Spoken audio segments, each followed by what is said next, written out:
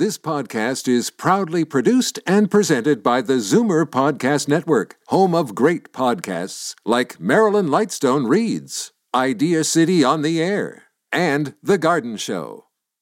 You're listening to an exclusive podcast of The Garden Show with Charlie Dobbin, heard every Saturday morning at 9 on Zoomer Radio, the new AM 740. You're listening to an exclusive podcast of The Garden Show with Charlie Dobbin, heard every Saturday morning at 9 on Zoomer Radio, the new AM 740.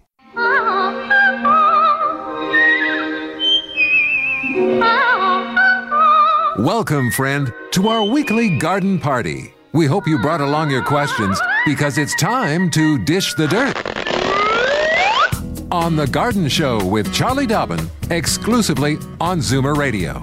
And a good morning to you, Charlie. And good morning to you, too. Well, here we are. Warm, summery day. It's a beautiful day out there, and I can just imagine you're going to be suggesting all sorts of reasons for folks to get out and start digging around the gardens. Well, at least get some of those weeds pulled if you can. I know it's dry, a lot of drought going on. So, yeah, remember to water things that need to be watered, like edibles. In the early morning best or later in the early morning evening, best, yeah. Not in the high sun. No, not at all. You're just wasting the water at noon. Yeah. It's evaporating and that's faster bad for the plants, too. It burns the plants, doesn't it? If you get... That's a great myth, actually, that if you wet plants at high noon, you'll burn them. Because, I mean, sometimes we do see evidence of little yellow spots after we've watered on a hot day.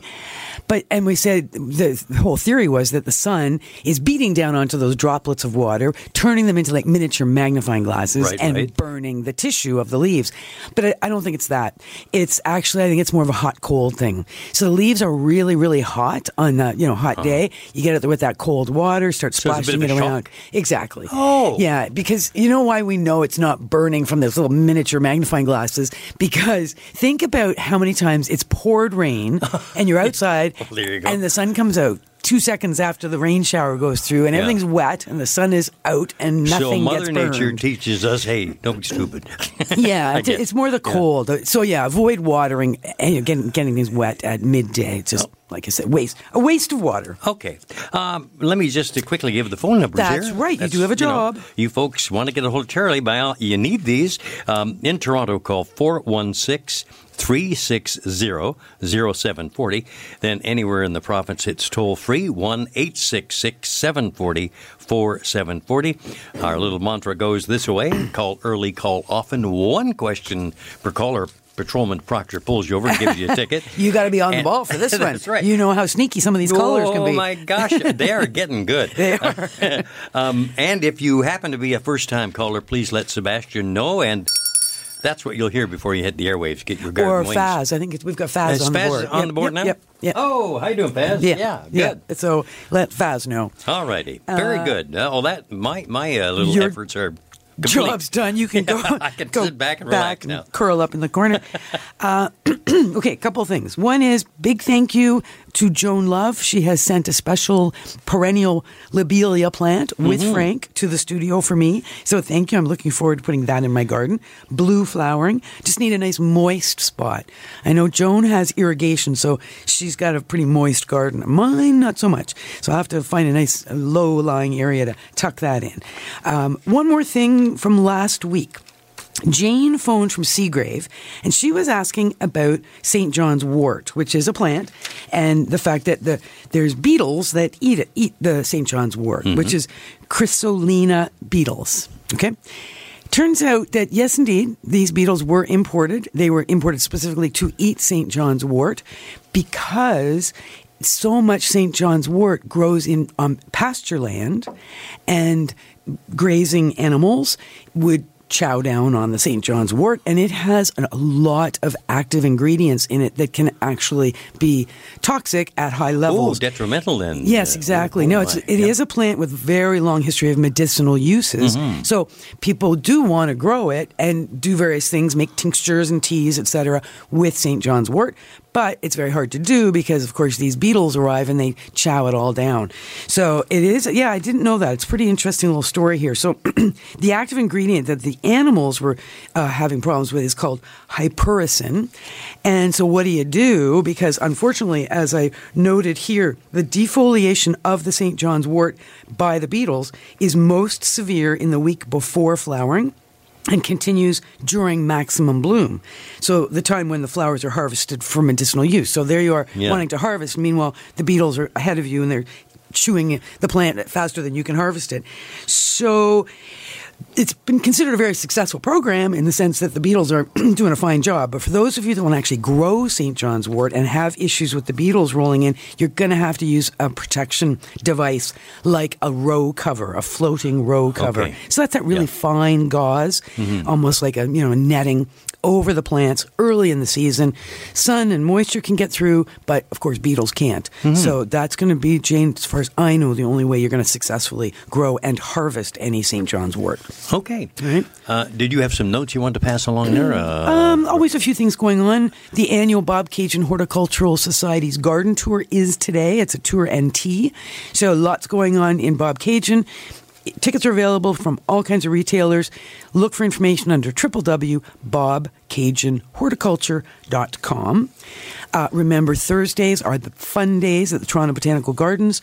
Every Thursday evening, all summer, tons going on. There's food, drink, music, dance, tours. Sounds great. Yeah, gift shop. And it's such a beautiful place to be. And it's all outside, of course. So check out the TBG Thursday evenings. This coming Thursday, it's all about flamenco music. All right. Dance and music. And when we step out of the studio today, we are going to be blasted with the sound of the cars sounds, going not too far from us. The Honda Indy, of course. Literally in underway. our backyard here. Yes. It's loud and smelly. You got it.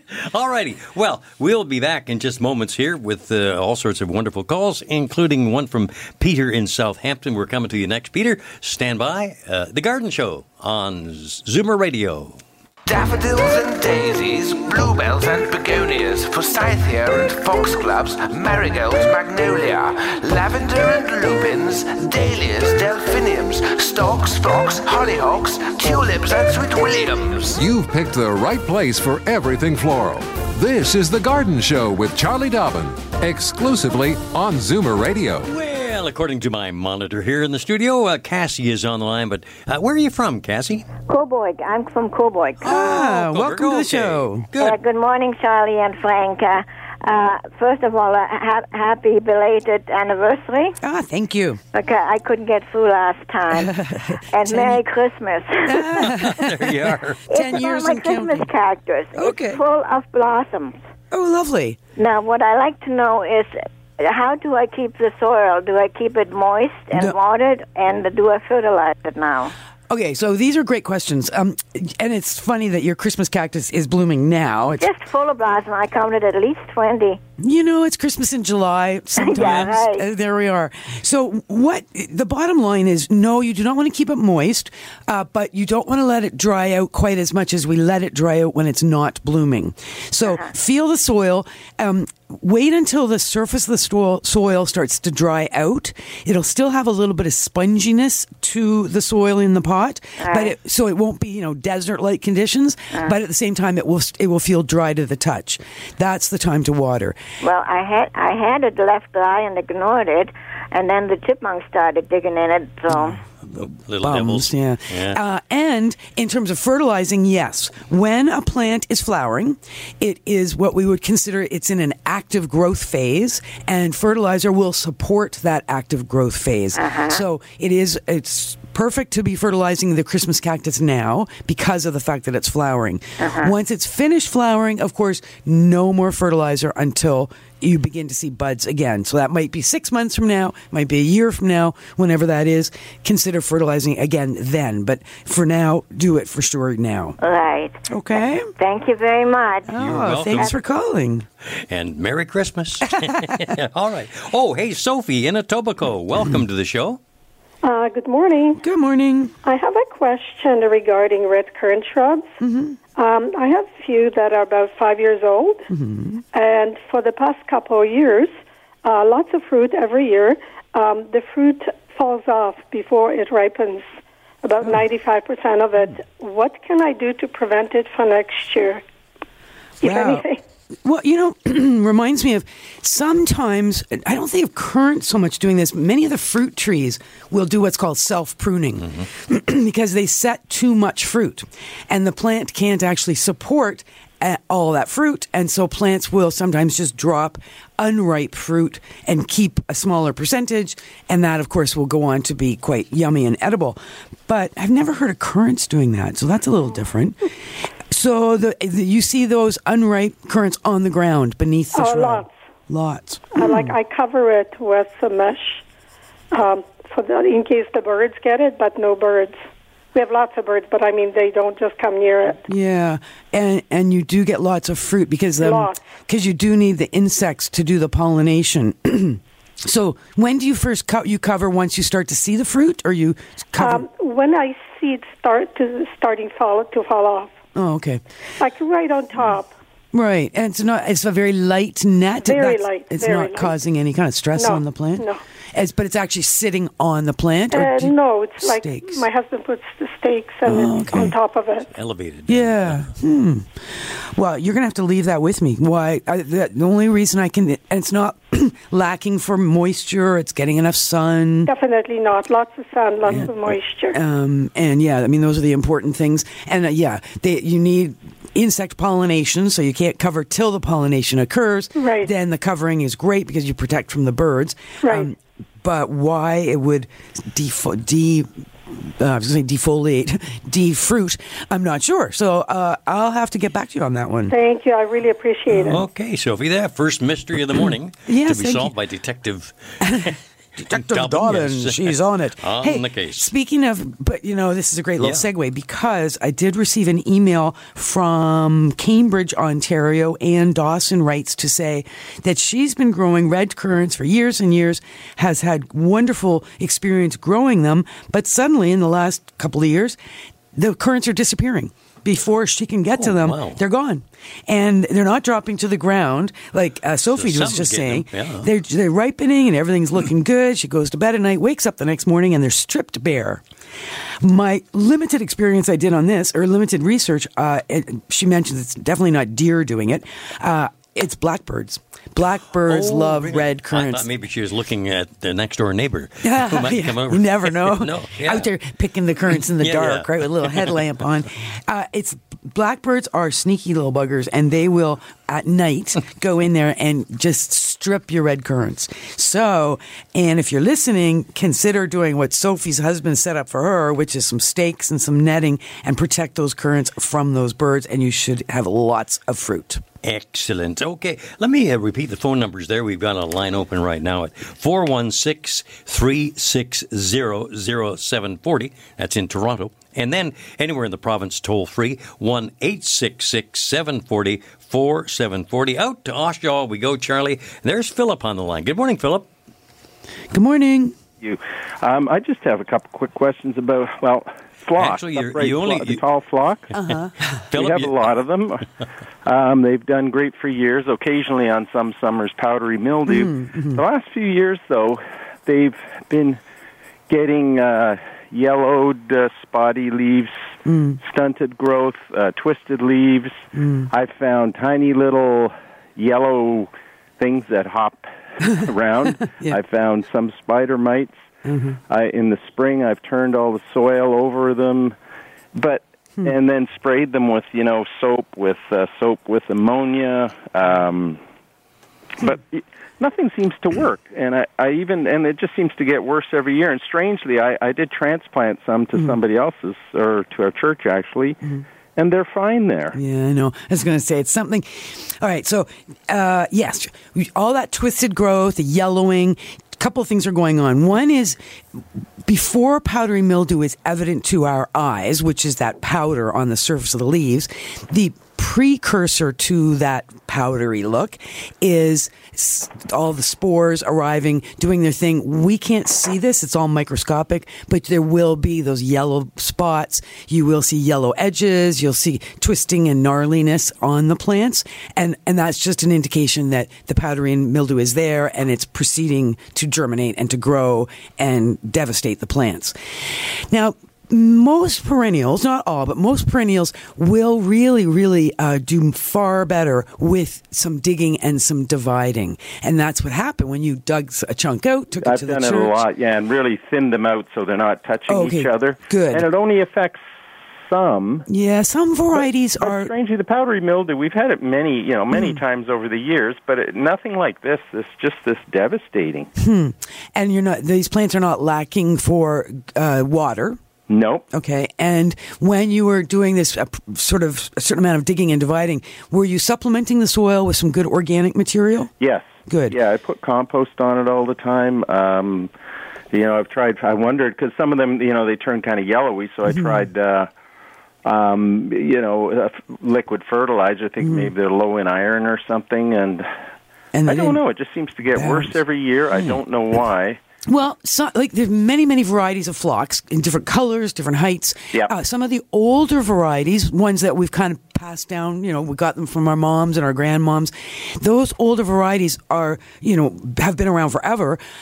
But they do tend to be very, very susceptible to some of the issues that phlox suffer from, like mildews. Well, strangely, they seem to be doing the best. Is that right? The Yeah. new variegated ones, the ones that are really suffering. Yeah, and variegated will. Variegated, you've got to remember, any variegated plant is a selection for its ornamental value, and it's often not as tough as the original. And the originals obviously were green. So you think it's more a mildew likely than a insects? More likely, yeah. Yep. Is there anything you can do to... Other than aphids. Aphids, you can find them on any plant. No, is there anything you can do for... I don't have aphids, but is there anything you can do for mildew? It sounds like you've done a lot of the right things. You ensure that there's good air circulation, good sun. Obviously, you want minimum 6 hours of sunshine daily on those plants. Spacing them out for that air and sun is important. There are some fungicides. Garden sulfur, there's liquid sulfur, there's also copper sulfate in a powdered form that can be used as a way to prevent the powdery mildew. You'll never eradicate the mildew, but you can prevent it by using these things in advance of when you expect the mildew to arrive. We had it many times in the past, and it was sort of irritating and looked a little bit. Nothing like this. This just seems to devastate them. They finally turn brown, and some of the plants have actually disappeared. Yeah, they just get crispy. Consider taking some chunks early in the spring to other parts of the garden, maybe, as a way to, try and move them around a bit. Give that area a break. That. Yeah. I don't know. It just seems nothing works. Oh, my. Moving them to another yard, and I don't see what's wrong with this.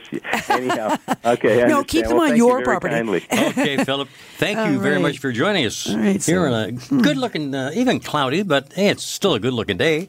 It's a Saturday. Yes, indeed. Out to Lindsay. There's Sandra on the line. Good morning, Sandra. Hi. Good morning.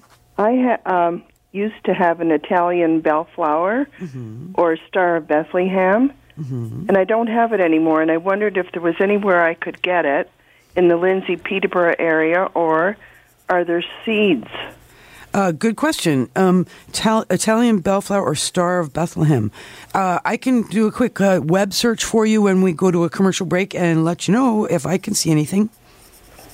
Okay, I just didn't know if there was seeds or not. I had my plant for about 20 years, and I just kind of lost it. Yeah, sometimes that happens. I mean, some plants last for hundreds of years, like peonies, for example, and other plants just start to dwindle down and shrivel up and don't come back. Well, this delphiniums Star are a good example. Bethlehem is just beautiful, and I'd really like to get it again, but I didn't know. Yeah. Well, let me see what I can find out that might be available in the Lindsay area. Okay, thank you. All right, thanks for your call. Thank you very much. Just going back to Philip I know that he had a second question on his mind. You can always call back, Philip, okay? Well, I think his real question is, how come my phlox are deteriorating? They're worse every year. But he had another question that I think he wanted to get in there. Yeah. He said, I've got a couple of questions. So I hopped off my motorcycle there. Was that a horse or a motorcycle? I had the ticket book right out there. Anyway, you can always call back. Now, What's the numbers? The number, let me give you those. Yeah, in Toronto, 416-360-0740. And then anywhere in the province, toll free, 1-866-740-4740. Good morning, Gloria. Good morning. And Frank, hi. I've called before, and today I have problems with my zinnias. I start zinnias from seed. It's a long process. I put them out in the garden, and I've used that formula for slugs to go around my hostas, and the slugs are now getting at my zinnia flowers, and they're stripping them. So can I use that formula? Okay, that was the formula, which was the ammonia. But that's designed to go on the soil. I see. Not on the foliage. And you can't put that around the zinnia on the soil? Yes, you could, but are you sure it's slugs that are chowing down on your zinnias and not earwigs? I think it is. I'm not positive, but every one of them, it seems like it could be slugs. I don't know what else would chew on the leaves. So, and this is happening at night, so you're not seeing anything. Yes, it's at night, yeah. Well, just based on the fact that it's so dry. Okay, so we're into quite a droughty situation all across southern Ontario. Well, all across Ontario, I think, is, fires are burning, etc. This is not slug weather. Remember last year when it rained, and I kept jokingly calling it the year of the slug because there were slugs and snails everywhere last year. But the moisture levels were very high, which is the perfect environment for slugs and snails. Yeah. All this drought is not slug territory at all. Well, I have a water system, and it comes on very early in the morning. Good point. And that's what's keeping my flowers alive. Right. So you're right. So all the slugs and snails in all of Toronto are in your garden, probably, or anybody else's. To your place. Home for them, yeah. Because they heard there's irrigation at your place. Yeah, I've got good irrigation, and I even spray in the morning. I go around with my hose and give them an extra dose. Okay. Well, so there's a thought. Don't be extra dosing anything. If you've got that irrigation system, just work with that. Don't be adding extra water. Okay. If you think it's slugs and or snails, there is a bait, and you can get this at any garden center. You can get it at a Home Depot, Canadian Tire, and it's like a little package. It says right on it, slug and snail bait. Okay. And it is, there was one we used to use like 20 years ago that was quite a toxic bait, and it was poisonous to birds, etc. And that's all gone. That is no longer available. What is now available is a very effective bait, but it is made out of iron and nitrogen. Oh, yeah. So what happens is the slugs and snails think it's pretty yummy. They eat it. It's a stomach poison. It doesn't kill them right away, so they don't die right where they eat it. They crawl away and die somewhere in the corner, so you don't see them. And what doesn't get eaten will slowly but surely dissolve. Now that's where your irrigation is going to come on and cause this to all dissolve. And once the bait dissolves, it actually feeds the plants because it is essential nutrient for the plant. So it has to be wet. Well, no, it does. Once it's wet, it's no longer effective as a bait. Oh, it isn't? Yeah. So your system is coming on what, every second night, every third night? I think about that, yeah. Yeah, so check what nights it's coming on and get that bait out. So say it comes on tonight. Say your irrigation comes on Saturday nights. So tomorrow morning, you would, or afternoon when things are dry, you would go out and sprinkle this bait around your edible plants, your hostas, your zinnias, whatever's getting chewed on. And that bait will be quite effective until the next time the irrigation comes on. Oh, boy. I'm going to have to call the gentleman that put it in for me to find out exactly what the schedule is. What time well, I know it comes on in the very early in the morning, around 5 or 6. Yeah. Yeah. Yeah. So if you, call the gentleman and get him to come and give you some lessons on how to work the system too, because it's very good and important to be able to run that yourself. Yeah, I thought that, I bought slug and snail. Mm-hmm. It's granules. It's yellow. Is that the one? Yeah, yep, that's true. I believe it is yellow. Mm-hmm. Yeah, so and I sprinkled it around, but I thought you had to have it wet. So No. I will. Yeah. I'll figure what I can do. Yeah, take a read on the package. It'll tell you that after a rain, you reapply because you don't want it. Wet is the slugs won't eat it. They won't eat it. Oh my gracious! That's why I'm glad you I'm called, spending Lori. all this money for doing it the wrong way.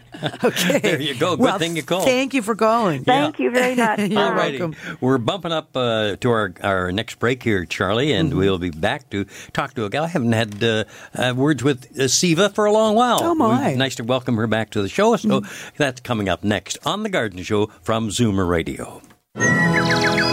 Don't change stations just because the weather changes. Garden tips and advice all year round. This is The Garden Show with Charlie Dobbin, exclusively on Zoomer Radio. All righty. At 9:45, let's say good morning to Siva. Hi, Siva. Welcome back.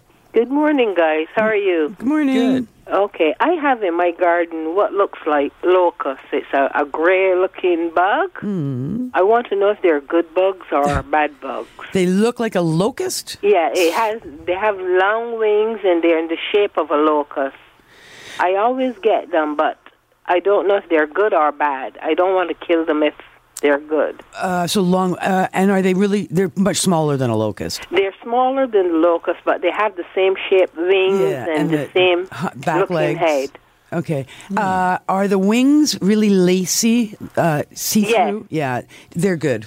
They're called good lace bugs. wings. Okay. If you want to look it up, you can just look up lace wing. Okay. Which is the name of that insect. Okay. And I'm just bringing it up here quickly on my computer so Frank can see it.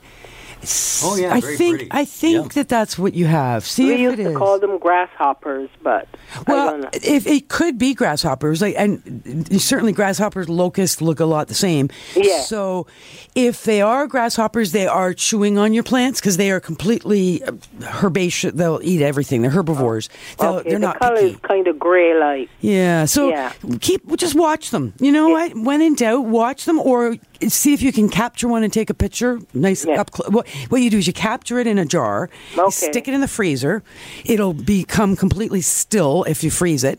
Then you take a nice close-up picture, and then you can thaw it and let it go.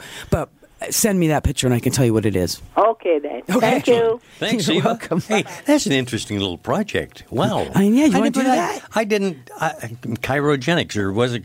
Oh, you're right. Cryogenics. Cryogenics, yeah. Yeah, Wow. well, it takes a while to kill an insect in a freezer. I mean, you can do it. Most I of guess them Mother will Nature die freezes eventually. them all the time, right? Well, right, but they don't always freeze as adults. Like different insects overwinter in different forms. They could be eggs that overwinter, could be larvae, could be, whatever. So, but it's a great way to take a photograph. Yeah, because you exactly. slow them right down. Sure When they're enough. cold, they aren't moving very fast. Okay, we better get to Beth, who is on the line. Where are you calling from, Beth? I'm calling from Guelph, Alrighty. Ontario. Welcome to the show.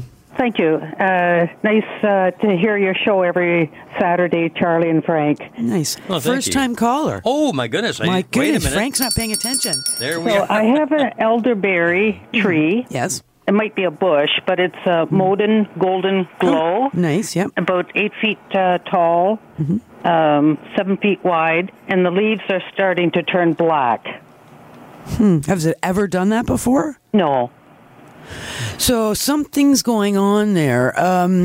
Black. I wonder why black. Now, it wouldn't have anything to do with lack of water, would it? I have been watering it. Watering the soil as opposed to Yes. the plant. Have you taken a really good look at under the leaves for any kind of insects or bumps There on looked the like a spider web type of a thing on one of the branches. Yeah, spiders in the garden actually can be very helpful, but spider mites can be very detrimental. You don't see spider mites because they're so small, but you will see webbing on the underside of the leaves, which is where they live. They suck juices from underneath.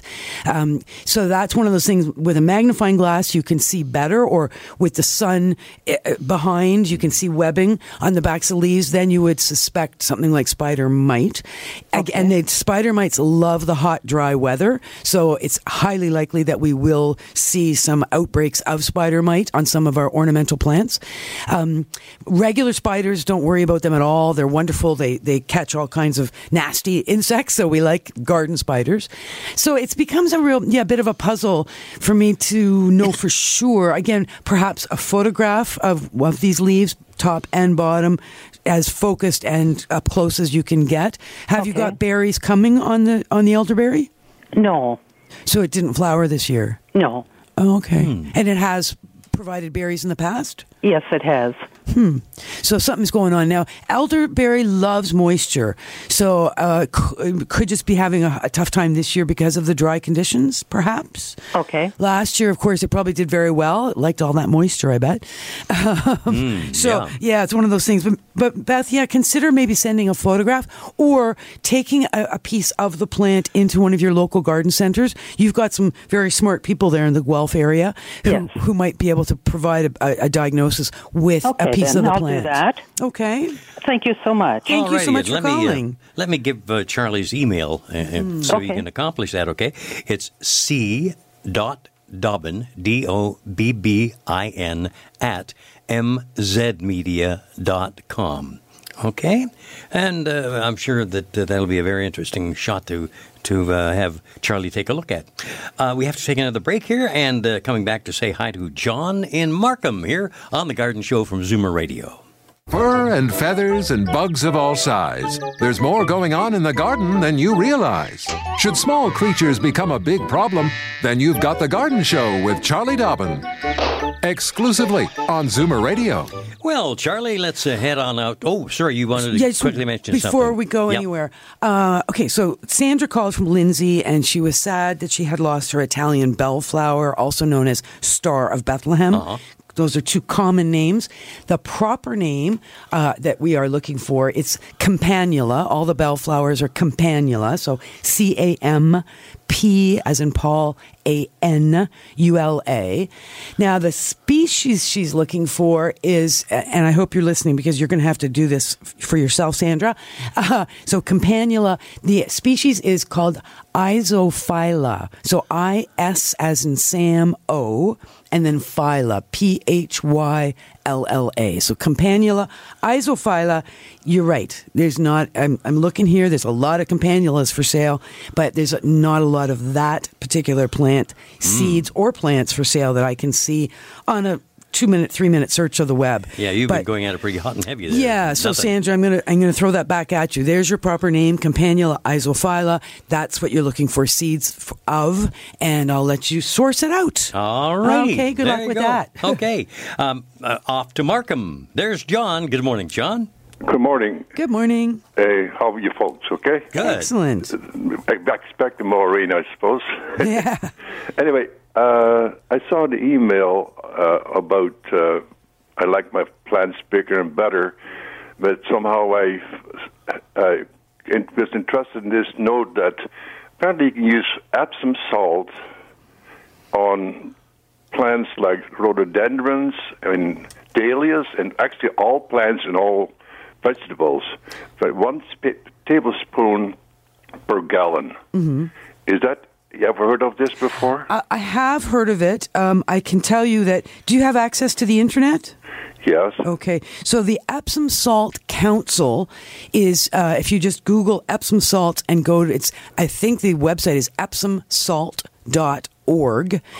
It's quite a good website. It tells you all the wonderful things that Epsom salts do. So you go to the gardening section, and then it will actually list quantities of Epsom salt with or without water on which plants. Many people it's not just a regular Epsom salt used for my feet then. Yeah, same stuff that you buy at Shoppers Drug Mart. Yep. Yeah, no, Epsom salts are quite magical that way. But what it is, it's magnesium and sulfur. So would I get bigger flowers on my dahlias? Dahlia is my favorite flower. You might. It depends whether your soil is lacking in magnesium or sulfur, because that's what Epsom salts are. For example, when I was born, we call it plate dahlias. Back in Holland. Oh, yeah. And here we got saucer dahlias. That's right. Well, the dinner plate dahlias are the massive ones. Yes. All the big stakes required to hold them up, and you love them too. That's great. Yes, but is that because of the climate, I suppose? We don't get that here. Yes, I've seen them grow huge in Vancouver, but not here as much, no. So it's not maybe my soil is the moisture, the humidity. In Markham, you're in pure clay, so I hope that you've amended your soil a lot. I took the clay out first. Good, yeah. Good stuff. Yeah, you need there's to. There's nothing I can do right now but try that, and I'd like to try that. Yeah, try that, but I think the Epsom salt is more of a spring or early summer amendment, just to bang in that extra nutrient. But I should not bother right now. They haven't bloomed yet, so. Yeah, I would be careful of any fertilizing when it's this hot and this dry. I'm new, so I better ask you more questions next time. Okay, all right. Absolutely. Thanks so much for calling. Thanks a lot, John. For your help. All righty, have a our great pleasure. Day. Thanks for being with us here. Yeah, I like it when people aren't afraid to call. One final caller we can kind of squeeze in. You think? Caroline in Hamilton. Sure. Carolyn, good morning. Good morning. Good morning. Good morning. Love your show. Thank you. I have to make it quick, but some advice or some telling signs for Beth, who called in about her black leaves. Mm-hmm. I think it's possibly the extreme heat and sun, because my Cursula argentea, or jade plant, when they get too much sun, the leaves turn yellow, and they're of the succulent variety. Yes. So, but my question is, I have a cucumber plant. I'm in an apartment. The plants are growing on a balcony in a pot where they're protected. But again, the leaves are going yellow to white, and they're getting water and enough sun, probably too much heat. And I noticed 3 black spiders I've never seen before, like arthropods, and they looked like spider mites. And I thought maybe that's why my leaves are, their baby cucumbers are turning yellow, the leaves, and turning to white and then going crispy. And so I planted the seedlings on April 28th, and the cucumbers, I don't know if it's me or the fertilizer, like it's a Pro Mix, it's organic. Yeah. And it has fertilizer in it. Right, but it's only a tiny... GHA 297. Yeah. Otherwise known as Mycorrhizae glomus introdecies. So I figured that would be okay, but the cucumbers are still very narrow, and they're not growing with water. Like, I don't know, it's my first time doing this. Yeah. So okay, good question. Thanks for calling, Caroline. Couple of things. Cucumbers are very susceptible to a beetle, so you have to be careful that you don't have any cucumber beetles anywhere early in the season, particularly on the plant. Cucumbers, because of the height of the plant, need quite a deep container. So I hope that you've got a container that's at least, 2 feet, even deeper, to get those roots down and hold that moisture. Yep. And don't be afraid to fertilize, because you're right. ProMix potting soils come with a tiny bit of a nutrient charge, but do need to be fertilized as the season goes on. And we're at a racetrack. Yeah, son of a gun. Thanks, everybody. Wow. See y'all again next week. This has been an exclusive podcast of The Garden Show with Charlie Dobbin. Heard every Saturday morning at 9 on Zoomer Radio, the new AM 740. This has been an exclusive podcast of The Garden Show with Charlie Dobbin. Heard every Saturday morning at 9 on Zoomer Radio, the new AM 740. This podcast is proudly produced and presented by the Zoomer Podcast Network, home of great podcasts like Marilyn Lightstone Reads, Idea City on the Air, and The Garden Show.